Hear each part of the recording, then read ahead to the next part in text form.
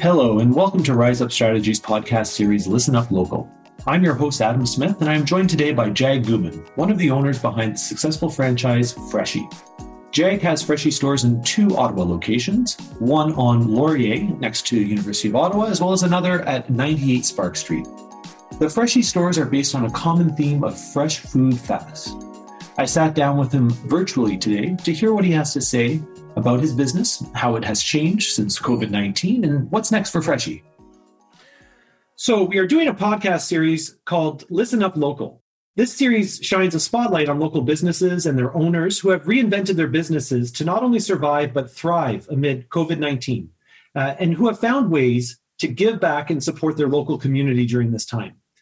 I thought of you, Jag, not only because of the important work you're doing for first responders during this time, but also because here at Rise Up Strategies, all of us are huge fans of Freshii's and grateful that you've been open and accepting deliveries. So, Jag, we've talked before on our podcast about the choices business owners face in a crisis situation such as this one. Kind of breaks down to fight or flight. And I was wondering, from your perspective, Jag, what made you choose to fight or flight during COVID-19? Well, Adam, thank you. I think that like any true entrepreneur, you've got a business that you're fully invested in with, your life savings and everything. And to watch something like this, first of all, I don't think anybody realized how long this might go on or how it'll affect your business. There were so many question marks, but I think the question came down to, they're allowing us to be open, and it's kind of like, okay, what do you do? So we decided to stay open and see what would happen.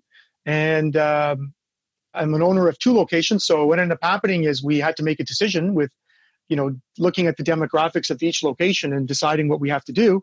And, one location we're forced to close down. It was located at the University of Ottawa with no students and no activity around. We figured it would be best to just actually let that one be closed and continue our operations through one location, which is only about a 5-minute walk anyway. So we figured that any foot traffic or any orders that we could get, we would still get through the other location. Like any entrepreneur, I think it's just one of those things where you look and you decide, do you just shut down and walk away, or is there something there? And I think with the support of Freshii HQ and everybody, it was a decision that we'll build some programs. Let's come up with ideas on what we can do during this time. And that's exactly what we did. Is we decided to stay open. We came up with new ideas. So we started doing grocery deliveries. We started offering things that we didn't offer before to hopefully attract a new customer base, because our locations are mainly based on foot traffic. Mm-hmm. So as you can imagine, being downtown Ottawa, a lot of foot traffic just disappeared.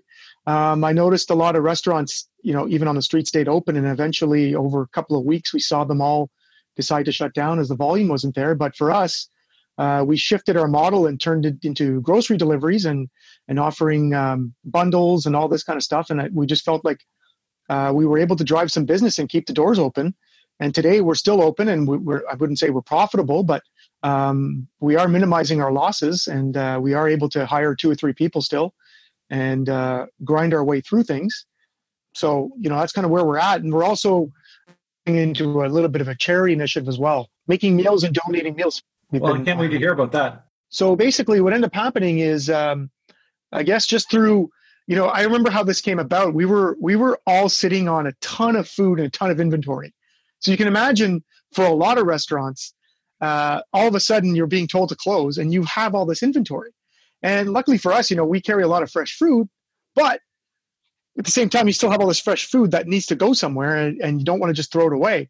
So that's where the idea was, let's just drop this off to the hospitals and anybody that we could find. I remember we were making these meals and just saying, yeah, we'll donate. We'll just drop them off to corners of Shepherds of Good Hope, where we just took boxes out and gave them away. And I know the other location went to the hospital and just decided to throw, all like 100 wraps and just say, look, we've got all this food. We need to get rid of it. Here's a donation to you guys.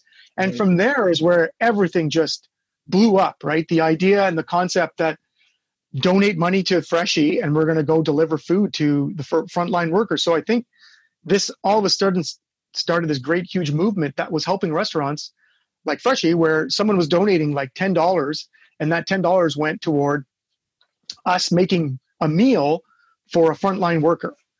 And it just took off. And I know one of the other locations, just took it and rode with it. We reached out to hospitals as well and found out that that movement had caught on from a lot of other places. And the feedback we were getting was, look, we were getting so much support from the community. Everybody's been dropping off food. If you can, try to find other people that could use this food. And so we kind of, our location shifted more toward taking donated money and feeding police officers and firemen. We did some ambulance, some paramedic crews. And then we just started working with the Somerset BIA, where we're now helping the food bank by getting addresses of people who need food. And what we're doing is we're offering them like $100 worth of groceries that we can provide of fresh fruit and vegetables. And so every week we deliver so many boxes per week to households. So that's where we're at right now. It's kind of where we stand in regards to how we've shifted our model and how we're doing. So basically, we've taken 2 or 3 lines of new businesses to generate income for ourselves. And in doing so, we're, someone's generosity of a $10 investment is now helping us, make some money selling food. And we're helping somebody on a front line or someone who needs food a meal for the day. Right. So, right. Yeah. Well, it's certainly inspirational to see this, and particularly in the face of all the uncertainty that business owners are confronting right now. And often it's in these moments of uncertainty where innovation emerges. And what I'm hearing from you, Jag, is you've really kind of grabbed the bull by the horns and have adapted your business, but also through that adaptation and innovation, found new ways of supporting community. And it's incredibly admirable to see that. I'm curious though, Jag, moving forward, when we go back to what I'll call the quote unquote normal following the pandemic, whatever that looks like, do you see any of the innovations or ways that you've adapted over the past couple of months remaining in place? Do you see how you conduct business changing perhaps permanently once the pandemic is over? One of the things that we've also been doing during this time that we're building traction toward is, I firmly believe that 20, maybe 30% of people don't physically come back to work anymore. Meaning that I think businesses are realizing that maybe we can lower our overhead, get smaller offices, and have 30% of the workforce work from home part of the weeks. Do you get what I'm saying? Yes. I think people are realizing that the Zoom stuff is, technology is working.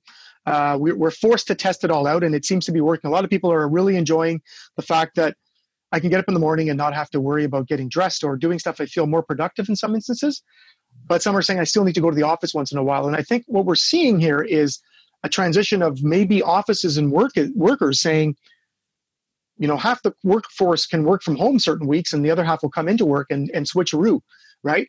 So what we're seeing then is, as a restaurant owner downtown, is we're going to see foot traffic go down. So one of the things that we're working on right now is we've actually been doing meal programs with companies where we say, hey, look, we're offering all your employees that are working from home a chance to order Freshii. So what we'll do is, when you guys are having a meeting, let us know, and we'll go deliver food to everybody in your office. Fantastic. Or provide them meals or whatever it is, groceries. Great idea. Because I think that's something that we're working on today that will be sort of a new line of business, because I feel like people will be working from home, right? Yeah. So those are one of the initiatives that I really stood out to me, was something that's probably going to continue and that probably is going to become more normal. And I know a lot of the stuff about deliveries and all that stuff are kind of, seems like to be the movement going forward now, is that people are going to be at home. And I think that's something that's going to stick with us, is how do we build our own platform to get food to people, not using third-party apps. That's another topic for another day, perhaps. Well, Jag, I really mean this. Thanks so much for taking the time out of your extremely busy schedule to talk today. It's been great to catch up with you. And, I've said this to you before, but the food at Freshii, it's great, quick, easy, delicious. It has certainly become a staple for me and many who work here at Rise Up Strategies. For those of you who are listening, you can find Jag and his team working hard at their Freshii location at 98 Sparks Street. Again, thanks, Jag, and look forward to continuing this conversation and watching Freshii's success in the months and years ahead. Thanks, Adam. Thanks for having me. Right on.